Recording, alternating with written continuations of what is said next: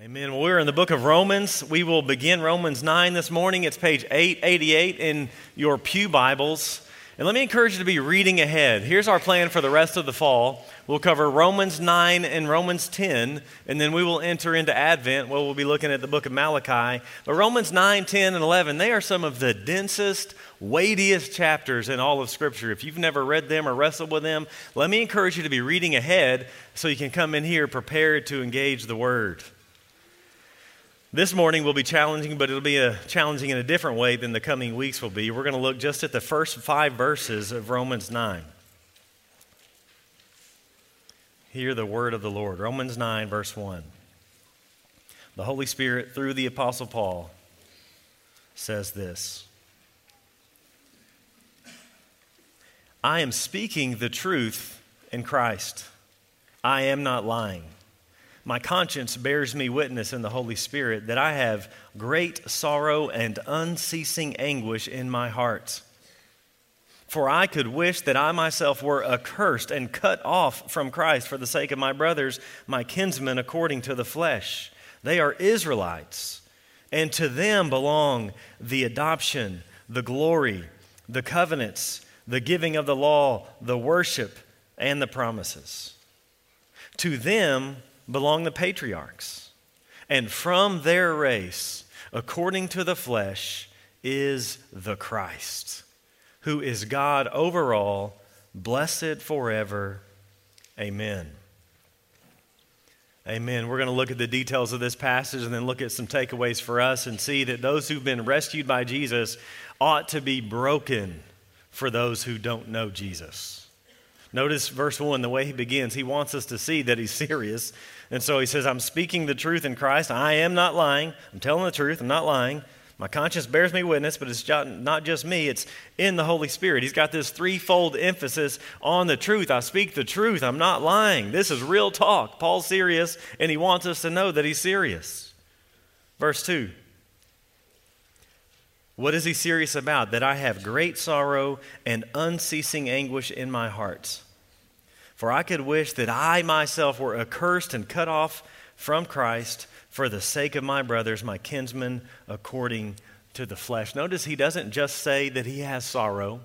He doesn't just say that he has anguish. Those words aren't strong enough. He adds these adjectives: great sorrow, unceasing anguish in his heart. And we know the Apostle Paul. We know this wasn't some weak man, but he's broken for the lost. So much so that he would trade places with them, were it possible. He says, I could wish myself accursed, condemned, cut off from Christ for the sake of his brothers, his kinsmen, according to the flesh. Now, Paul knows this is an impossibility. If you were with us, that's what we saw in Romans chapter 8.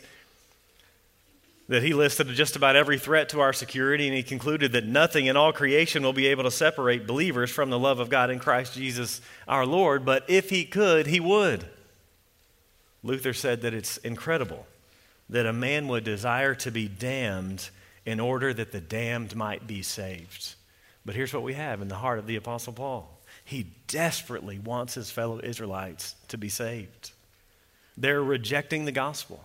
And Paul is torn up about it. He has great sorrow, unceasing anguish. He's burdened. He's broken. He knows the goodness of knowing Christ.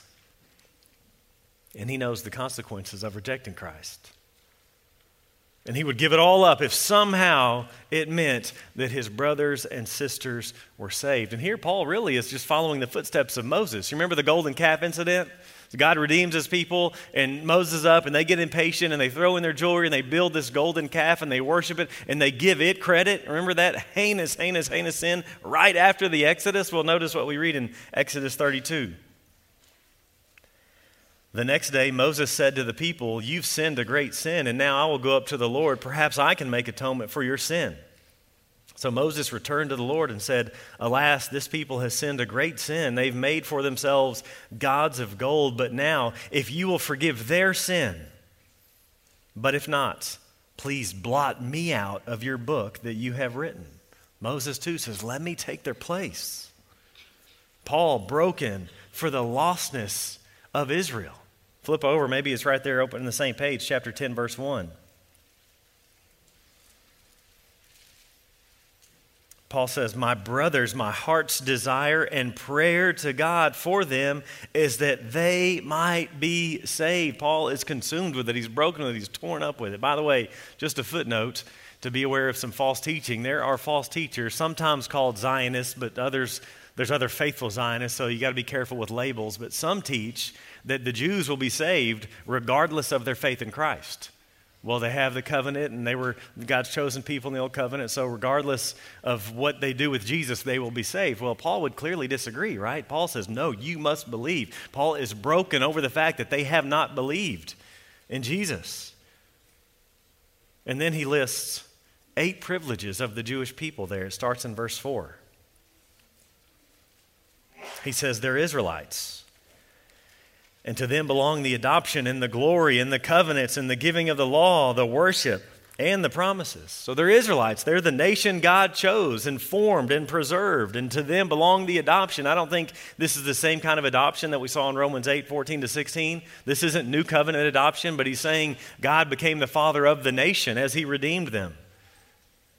Exodus 4, very early on, Exodus 4:22, God tells Moses to tell Pharaoh that Israel is my firstborn son.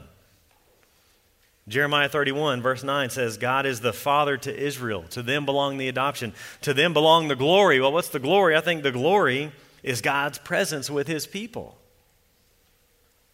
The Shekinah glory, the manifestation of his presence in a unique way. God is present everywhere, but he was especially present with his people in the tabernacle, the tent of meeting, and in the temple later.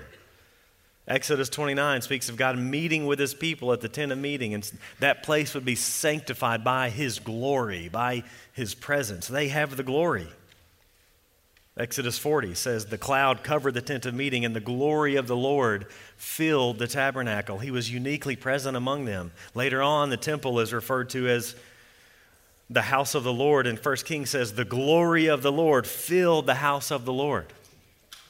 To them belong the glory. To them belong the covenants. Just think of the covenants we find in Scripture. Noah and the promise that God would not wipe out his people again. God would continue to extend mercy. And then we have Abraham, called out of paganism and promised that he would be preserved and that through his family all the world would be blessed. Then we have the old covenant with the nation of Israel that gave them the law and the sacrifices and the tabernacle. And then we have the covenant with David and the temple and the promise that there would be this son of David who would rule forever. Then the new covenant, that God would come and change their hearts from the inside out and bring full and final forgiveness of sins. To them belong the promises. To them belong the giving of the law. Remember, God didn't reveal himself to all the pagan nations. He revealed himself to one nation, Israel. We saw that back in chapter 3. Flip over there, Romans 3, verse 1.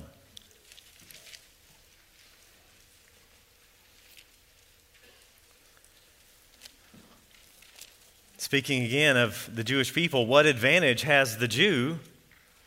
Or what is the value of circumcision? It's much in every way. To begin with, the Jews were entrusted with the oracles of God. Again, other nations were not. To them belong the giving of the law. Listen to the way Deuteronomy describes it in Deuteronomy chapter 4, verse 5. See, I have taught you statutes and rules. He's talking about the law. As the Lord my God commanded me, that you should do them in the land you are entering to take possession of it. Keep them and do them, for that will be your wisdom and your understanding in the sight of the peoples, the nations, who, when they hear all these statutes, will say, surely this great nation is a wise and understanding people. For what great nation is there that has a God so near to it as the Lord our God is to us whenever we call upon him? And what great nation is there that has statutes and rules so righteous as all this law that I set before you today? So to them belong the giving of the law. God uniquely was present among them, and God uniquely revealed himself to them. To them belong the worship, verse 4 says. The worship here is referring to the temple worship. It was this visible order of service. God could not be approached just any way that he wanted. Remember some of the stories in the Old Testament when that happened? It didn't go well. God will be approached the way he wants to be approached. And you can read about that all over the Old Covenant. Hebrews 9, 1-7 is a great place that kind of lays out what is that worship? What is that visible order of service? They needed a blood sacrifice. They needed washing for purification. They needed a priest to enter on our behalf. This wasn't revealed to everyone. This one was revealed to Israel. To them belong the worship. To them belong the promises. Just think of just some of the promises of the Old Testament. Genesis, right at the beginning, Genesis 3:15. Fall comes, what is God going to do? Well, he promises that there would be an offspring of the woman who would crush the head of the offspring of the serpent. Even though he would be bruised, he would defeat him. Again, Genesis 12, the promises of worldwide transformation, a people that encompass all nations through Abraham's offspring. Genesis 12. Genesis 49, through the line of Judah, the scepter would not depart. And to Judah would be the obedience of not just Israel, but all the nations. Isaiah 53, the suffering servant, this servant who would come and he would rule, but he would also suffer on our behalf. Isaiah 7, the virgin shall conceive and bear a son, and we shall call his name Emmanuel. Isaiah 9, for to us a child is born. To us a son is given, and the government shall be upon his shoulder, and his name shall be called Wonderful Counselor, Mighty God, Everlasting Father, Prince of Peace. The promises of Christmas, of the increase of his government and of peace there will be no end, and on the throne of David and over his kingdom to establish it and to uphold it with justice and with righteousness from this time forth and forevermore. The promises. Micah 5:2, that a king, the Messiah, would come from Bethlehem. To them belong the promises. Look at verse 5. See two more privileges in Romans 9:5.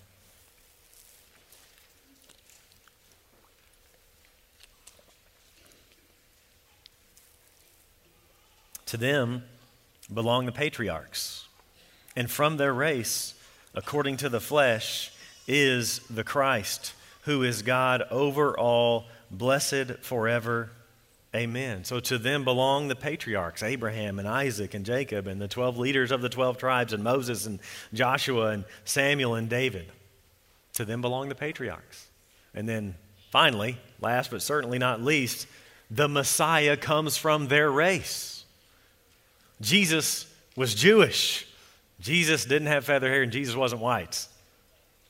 He's born of a woman. He's born under the Jewish law. And both Matthew and Luke give us his genealogy all the way back. And Matthew says Jesus is the son of David, the son of Abraham. Jewish lineage through and through, from their race according to the flesh. In terms of his human nature, he was Jewish. The Christ. And as I will remind you weekly, Christ is not a last name. Christ is a title. Jesus did not have Christ on his mailbox. Was not Joseph and Mary Christ. Christ means the anointed king, the Messiah, the son of David, the coming liberator. And look how Paul speaks of this Messiah, this Christ, who is God over all, blessed forever. Amen. Jesus Christ is God over all. And this is just historic Christianity. This is what the church has always affirmed, the deity of Jesus Christ. This is Orthodox Christianity. Sometimes we Baptists have not appreciated some of the creeds and confessions of the church. I want to read a couple. Let me read from the Nicene Creed, 325. Notice what it says about Jesus. This is what the church has always affirmed. We believe in one God, the Father Almighty, maker of heaven and earth, of all things visible and invisible, and in one Lord Jesus Christ, the only Son of God, from the Father, before all ages, God from God, light from light, true God from true God, begotten, not made, of the same essence as the Father. Through him all things were made. For us and for our salvation, he came down from heaven. He became incarnate by the Holy Spirit and the Virgin Mary and was made human. He was crucified for us under Pontius Pilate. He suffered and was buried. The third day he rose again, according to the Scriptures. He ascended to heaven and is seated at the right hand of the Father. He will come again with glory to judge the living and the dead. His kingdom will never end. This is all the leaders of all the churches in the world at that time coming together for what's called an ecumenical council and agreed that this is who God is and this is who Jesus is. Very God of very God. Let me read a couple hundred years later. Church comes together again to combat false teaching. That's often what the councils were for. And they come up with this creed. We call it the Chalcedonian Creed from 451. Notice how the church has spoken of Jesus. We then, following the Holy Fathers, all with one consent, teach men to confess one and the same Son, our Lord Jesus Christ, the same perfect in Godhead and also perfect in manhood, truly God and truly man, of a reasonable soul and body, consubstantial, that word means coessential, consubstantial with us according to the manhood, in all things like unto us, without sin, begotten before all ages of the Father according to the Godhead. And in these latter days, for us and for our salvation, born of the Virgin Mary, the Mother of God, according to the manhood, one and the same Christ, Son, Lord, only begotten, to be acknowledged in two natures, divine and human, inconfusedly, unchangeably, indivisibly, inseparably. The distinction of natures being by no means taken away by the union, but rather the property of each nature being preserved and concurring in one person and one subsistence, not parted or divided into two persons, but one and the same Son, and only begotten, God the Word, the Lord Jesus Christ, as the prophets from the beginning have declared concerning him, and the Lord Jesus Christ himself taught us, and the creed of the Holy Fathers has handed down to us. Whew! It's a mouthful, but notice what he's saying. Jesus Christ is God. That's the essence. Of the same essence. And in the Son, we have two natures, human and divine, but of the same essence. It's what the church has always affirmed, and the reason is not because a bunch of people got together and said so. It's because they base these councils upon Scripture. Right here, the Messiah, who is God over all. Flip over to Romans 10, verse 9.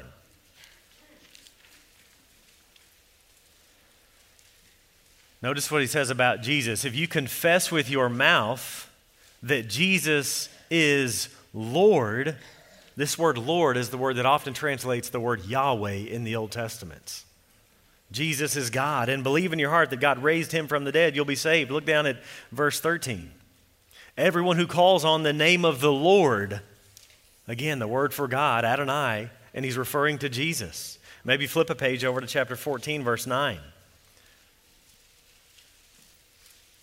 Speaking of Jesus, for to this end Christ died and lived again, that he might be Lord. He's not just Lord of the dead, he's Lord of the living. He's the Lord. How can you be Lord of the dead and living? Because you're not just a mere human, you are the God-man. So many passages we could read. Philippians 2:9-11. God the Father has highly exalted him, the Son, and bestowed on him the name that is above every name. What is that name? It's God, Lord, Yahweh. That at the name of Jesus, every knee should bow in heaven and on earth and under the earth, and every tongue confess that Jesus Christ is Lord, to the glory of God the Father. Titus 2:13 says that we wait for the blessed hope, the appearing of the glory of our great God and Savior, Jesus Christ. He is our God. He is our Savior. Thomas replies to Jesus, my Lord and my God. Colossians 1 couldn't be more clear. Verse 16. For by him all things, this is speaking of the Son, by the Son all things were created. In heaven and on earth, visible and invisible, whether thrones or dominions or rulers or authorities, all things were created through Jesus. Through him and then for him. And he is before all things, and in him all things hold together. He's the head of the body, the church. He's the beginning, the firstborn from the dead, that in everything he might be preeminent. For in him all the fullness of deity was pleased to dwell. Or Colossians 2:9. In him the whole fullness of deity dwells bodily. This is basic Christian teaching. John 1:1. In the beginning was the Word, and the Word was with God, and the Word was God. He was in the beginning with God. All things were made through him, and without him was not anything made that was made. Hebrews 1:3. The Son is the radiance of the glory of God and the exact imprint of his nature. And he upholds the universe by the word of his power. You get the picture. So if you don't know the Lord today, this Jesus Christ must be reckoned with. C.S. Lewis' famous trilemma. We can't say, like somebody wants to do, well, Jesus, yeah, he was a good guy. He was a wise teacher. He was a helpful rabbi. That just won't work. As Lewis says, we've got to either call him a liar and his followers a liar. We've got to call him a lunatic and his followers a lunatic. Or we've got to call him Lord. Which is it? Because he said some crazy things if he weren't God. And his people said some crazy things about him if he weren't. They're liars, or they're lunatics, crazy, or he really is who he said he is. God. Friends, there is no more important question than how you will respond to the risen Lord Jesus Christ. If you have not trusted him, you can do that today. You can entrust your life to this God who will be for you. If you will turn from your sin and trust in him, he will forgive you of your sins. If you have questions about that, man, these elders up here, there's nothing more we'd rather talk about. Don't be like these Israelites who had all these privileges, all this revelation, all this grace, and still rejected the Lord. And here, in terms of Romans 9 to 11, Paul introduces a little bit of tension here. Wait a minute. What's going on with Israel? And that's what 9, 10, and 11 are going to resolve the tensions for us. We will jump in next week. But I want to close this morning with 4 takeaways about evangelism, about personal witness. Evangelism, that 4-letter word that we all are called to and we all struggle with. So number 1, how can we go about evangelism? What can we learn here from Paul? Well, not so much this passage. We're going back to Romans chapter 1. Number 1, we need to trust the power of the gospel. It's not our persuasiveness. It's not our wit. It's not our ability to answer every question. God uses the message to save. Romans 1:16. I'm not ashamed of the gospel because the message is the power of God unto salvation for everyone who believes. God uses this message of Christ crucified in behalf of sinners to open hearts and to remove the blinders. It's what he promises to use. And so we must be clear on what it is first, right? What is the gospel? Well, one of the things we use in membership class is these 4 hooks. I think I first read it in J.I. Packer's book, Evangelism and the Sovereignty of God. 4 hooks to help you. What is the gospel? Number 1, God. Number 2, sin. Number 3, Christ. Number 4, response. You have those hooks in your mind, you can share the gospel. God, who is God? Well, he's the loving creator. Created all things, therefore he has authority. He's loving, he's gracious, but he's also holy. And he will punish all sin. And that goes to the next point, sin. All of us. And the way we've lived, the way we've spoken, the way we have thought, we have sinned against God. That's a problem. If God is holy and we are sinful, there's a problem. And there's several passages we could memorize with each one of these hooks. What's the good news? Number 3, Christ. Christ came. He lived the life we were called to live and didn't. He died the death we deserved to die and didn't because he took our place. Jesus Christ died in the place of sinners. And then 4th, what is our response? Repent and believe. Turn from our sin. Believe the gospel. We need to be clear on that message. Really, if those 4 points aren't there, the gospel hasn't been shared. So we want to be clear on the gospel. Yes, we want to share our story, but we want to bring the gospel into our story because it's the gospel God promises to use. And so we want to be clear on it. We don't want to assume it. As we live in an increasingly post-Christian nation, we want to be clear about the gospel and trust that God will save through it. To use the language we've seen in Romans, we go about, and we'll see more in chapter 10, we issue that general call. Whosoever will may believe. You need to trust in the Lord. And through our general call, God saves in power through the effective call. Number 2, so trust the gospel. Number 2, we've got to speak the truth. We see that in verse 1 with the Apostle Paul. He says, I'm speaking the truth in Christ. I'm not lying. My conscience bears me witness in the Holy Spirit. And so we can't soften the message. The message of the gospel is increasingly offensive. It just is, because we think we're just fine, thank you. And so we can't be tempted to soften the hard edges of the message of the gospel. It's not ours to do. It's his message, right? Galatians 1:11, this gospel is not of human origin. It's not man's gospel. It comes from the Lord. 2 Corinthians 5 calls us as believers ambassadors. You know what the job of an ambassador is? It's basically to take the message from one king to wherever he wants it. He doesn't write the message. He doesn't edit the message. You know, if you have a king who sends an ambassador, I want you to go to that city and I want you to tell them, I'm coming in judgment. Unless they pay the taxes, by the end of the month, I'm coming in judgment. Here's the message, and that ambassador reading it, oh man, this is not going to go well. They're not going to be happy with this. So he gets there, and you know what, I came from King so-and-so, and I've got this message here, and he just wants you to know he loves you. He's got a wonderful plan for your life. If you get around to it, those taxes, that would help. All right, thanks. What would happen to that ambassador? Going to be fired, right? It's not the message, it's not the job of the ambassador to change the message. He doesn't have the prerogative to change it. He is to be faithful to the message, even the hard parts.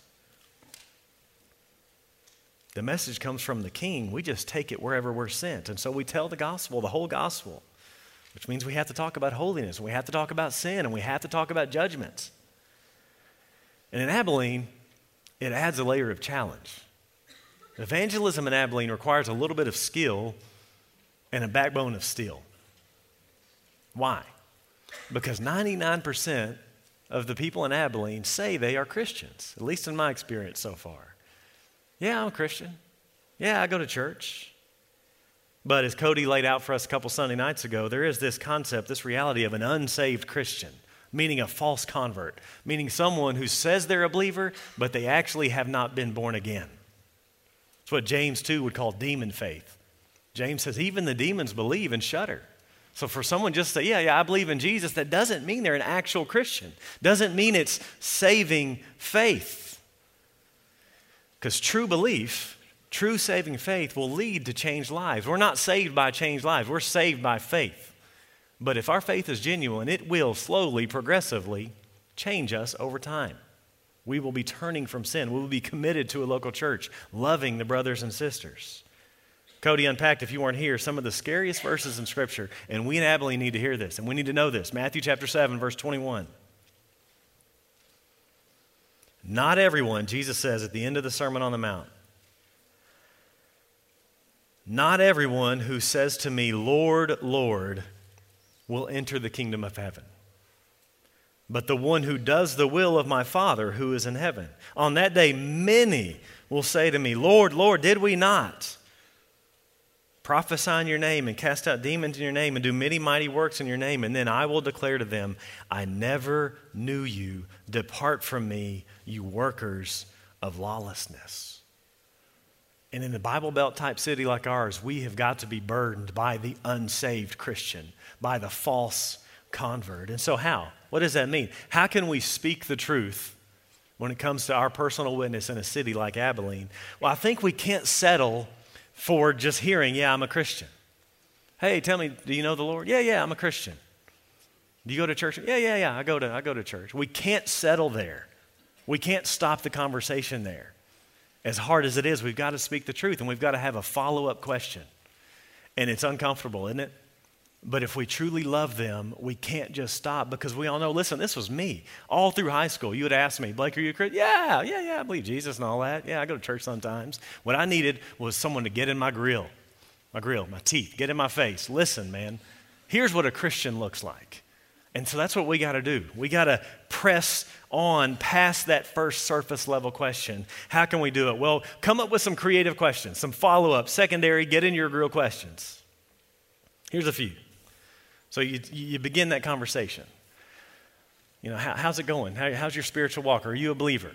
Oh, yeah. I told you last week that last time I got to share the gospel, the guy said, oh, yeah, I don't go to church, but I believe all the same things. So I could have said, okay, great, all right, my duty's done. Instead, I had to get uncomfortable. Oh, well, what do you mean? Like, tell me what you mean by believe all the same things. And that's when he said, well, you know, do good, be good, good will come to you. That's not the message of the Bible. I said, friend, we don't believe the same things, actually.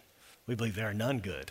And that's what the cross is all about. And so what's a follow-up question that we can ask? Here's a few, and you cater these to how you want. So they say, yeah, I'm a Christian. Yeah, I go to church. Okay, cool. When were you converted? Let them share their testimony. Or maybe, hey, that's great. Tell me about your conversion experience. And maybe they don't know a day, and that's okay. I don't know a day, actually. I know a season. I know about a month-long period where I became a true Christian for my freshman year of college. But you press them. And if they say, oh, I've always been a Christian. No, you haven't. I was born a Christian. No one's born a Christian. Well, my parents were Presbyterian. That doesn't mean a thing. And so you can ask the next question. If they don't have some spot in their life where they moved from living for their own glory, were convicted of sin, turned from that sin, and trusted in Jesus Christ, they probably are not converted. And so that question, tell me about your conversion. Tell me how you became a Christian. Another one, they say, no, I go to church. Hey, that's great. How has the current sermon series impacted you? I try to keep a tab on some of our bigger churches in town to know what they're preaching through. So I can ask this question. Yeah, tell me about that sermon series. Oh, it's been good. Well, when's the last time you've been there? Oh, you know what? It was Easter. 2012. Some question we can push on them a little bit. So they say, yeah, no, I'm a Christian. Sweet. What are y'all studying? Yeah, I go to church. Superb. Are you in a small group at your church? Yeah, I'm a Christian. Fantastic. What are you doing to grow spiritually? I go to church. That's phenomenal. On what basis do you think you're born again? That one might be a little bit too much in the grill. But these are uncomfortable questions to be sure. But just think, if you do that and they're a believer, they'll probably be encouraged. Wow, you know what? This person, whom I kind of know, maybe I don't know, they were bold enough to see how I really am doing spiritually. I'm thankful for that. I'm even emboldened. I love to get evangelized. I'm so encouraged when people try to come share the gospel. I just want to hug them like, God bless you in the work, man. So if they're a believer, they'll be encouraged. If they have the Spirit, they'll be encouraged. If they're not, just think, your question, your pressing, the Spirit can use that in huge ways to get them thinking, you know what? I don't know if I really have had a conversion experience.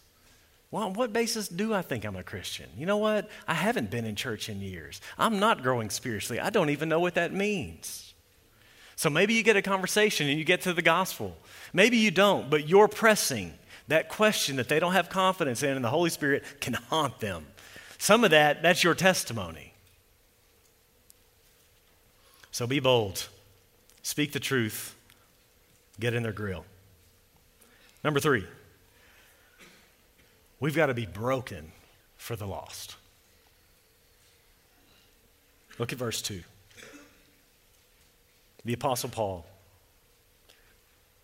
I speak the truth that I have great sorrow and unceasing anguish in my heart, for I could wish that I myself were accursed and cut off from Christ for the sake of my brothers, my kinsmen, according to the flesh. Here's what we've got to ask. Do we really believe this book? Do we really believe it? Even just where we've been in Romans, do we really believe it? Think about where we've been. Romans 1, 2, and 3, all about the desperate plight of mankind. Starting in Romans 1:18, the wrath of God is revealed against all ungodliness and unrighteousness of men. Romans chapter 2, verse 5, they who are in rebellion against God are storing up wrath for themselves for the day of wrath. Do we believe in judgment? Do we believe in the wrath of God? Do we believe in the urgency of trusting in Jesus Christ? Do we believe in the glory of the gospel? And this is Romans 3, 4, 5, 6, 7, and 8. The goodness that we've been here hopefully encouraged by should cause us to get out of our shells. This gospel should cause us to go. The gospel comes to us because God intends for it to go to someone else. 2 Corinthians 5:14, the love of Christ compels us. Have we really experienced the love of Christ? After a chapter like Romans chapter 8, we ought to be compelled to go. Get the message out. We ought to be broken for the lost. They are facing God's judgment if they do not turn from their sin and turn to Christ. So how will we respond, even just to what we've seen in Romans together? There's really 3 ways. We can just ignore it. And the enemy knows enough distractions to keep us apathetic. Or we can distort it. There's many in this city that do that, soften the hard parts of the message. Deny judgment, deny the exclusivity of Jesus Christ. Or we can be like Paul and we can live in light of it. If we believe in an eternal hell, we will be compelled to open our mouths. If we believe in eternal life, we can't keep silence. Here's how one atheist put it. How much do you have to hate somebody to believe that everlasting life is possible and not tell them? And so are you broken for the lost? If not, begin to pray. Lord, help me. I believe, help my unbelief. Lord, would you break my heart for the lost? Let me just ask you, when is the last time you shared Jesus with somebody?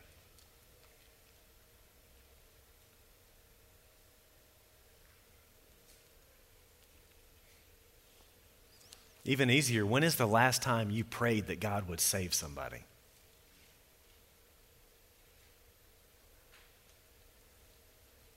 Number 3, we got to be broken for the lost. Number 4, we've got to be obedient. Jesus is king. Jesus is God over all. We owe him our allegiance, and he tells us to go and make disciples. He tells us to go and be witnesses. It's the Great Commission, often treated like the Great Suggestion or the Great Omission. John Stott says too many Christians in America are deaf and dumb, deaf to the Great Commission and tongue-tied in our testimony. And man, Paul's such a great example. We need to be like him, passionately obedient, passionately burdened, passionately confident in the message of the gospel. Just think about his life, all that he endured. Listen to 2 Timothy 2. Remember Jesus Christ, risen from the dead, the offspring of David, as preached in my gospel, for which I am suffering, bound with chains as a criminal. But the word of God is not bound.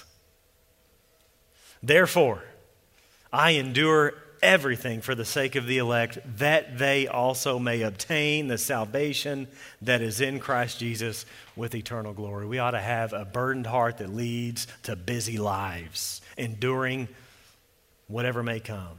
And for us, it's pretty minimal, honestly. What we need, church, is a fresh renewal of the calling of every Christian to deny self and to live sold out for the mission of God. Book of Acts type stuff where you have ordinary believers living ordinary lives with gospel intentionality. Every believer seeing themselves sent. Every believer functioning as an ambassador of Christ. Sent to your workplace. Sent to your neighborhood. Sent to the gas station. Sent to the grocery store. Sent to the children in your home, sent to the park, sent to the laundromats, sent wherever you are. John chapter 20, verse 21. All of us are called to this type of gospel ministry. It's not just for the so-called professionals. You are called, you are commissioned. Your baptism was your commission. The qualification for this gospel ministry is regeneration and the indwelling of the Spirit. And guess what? If you're a believer in Jesus Christ, you have both of those met already. We're all of us in full-time gospel ministry. Some of us are funded by the church. Some of us are funded by the school district. Some of us are funded by hospitals, various companies. But you all are saved from the wrath of God and saved for the mission of God. So how are we doing? How are we doing? We've talked a few times this year about this Who's Your One campaign and initiative that the Southern Baptist Convention is doing. It's just an easy way to start. All of us can think of one person, one name of a family member, a friend, a coworker who does not know the Lord. If you don't have one already, who's your one? Who's one person that you can begin to pray specifically for, and you can tell people in your D group to be praying for, in your home group and in your class, hey, pray for so-and-so. I want to have a conversation. Here's how it's gone so far. Pray that I'll have another conversation. Pray that God would save them. Who's your one? Probably right now, all of you can come up with that one person. Here's how I want to close this out. Let's just take a minute, and I want you to pray for your one. If you don't have one, pray that God would show you one. Get out and meet you one. And pray for gospel opportunities and pray that God would save them through the power of the gospel. Let's spend a little bit of time praying silently, and then we'll continue and close out our service by singing together in worship. Let's pray for your one now.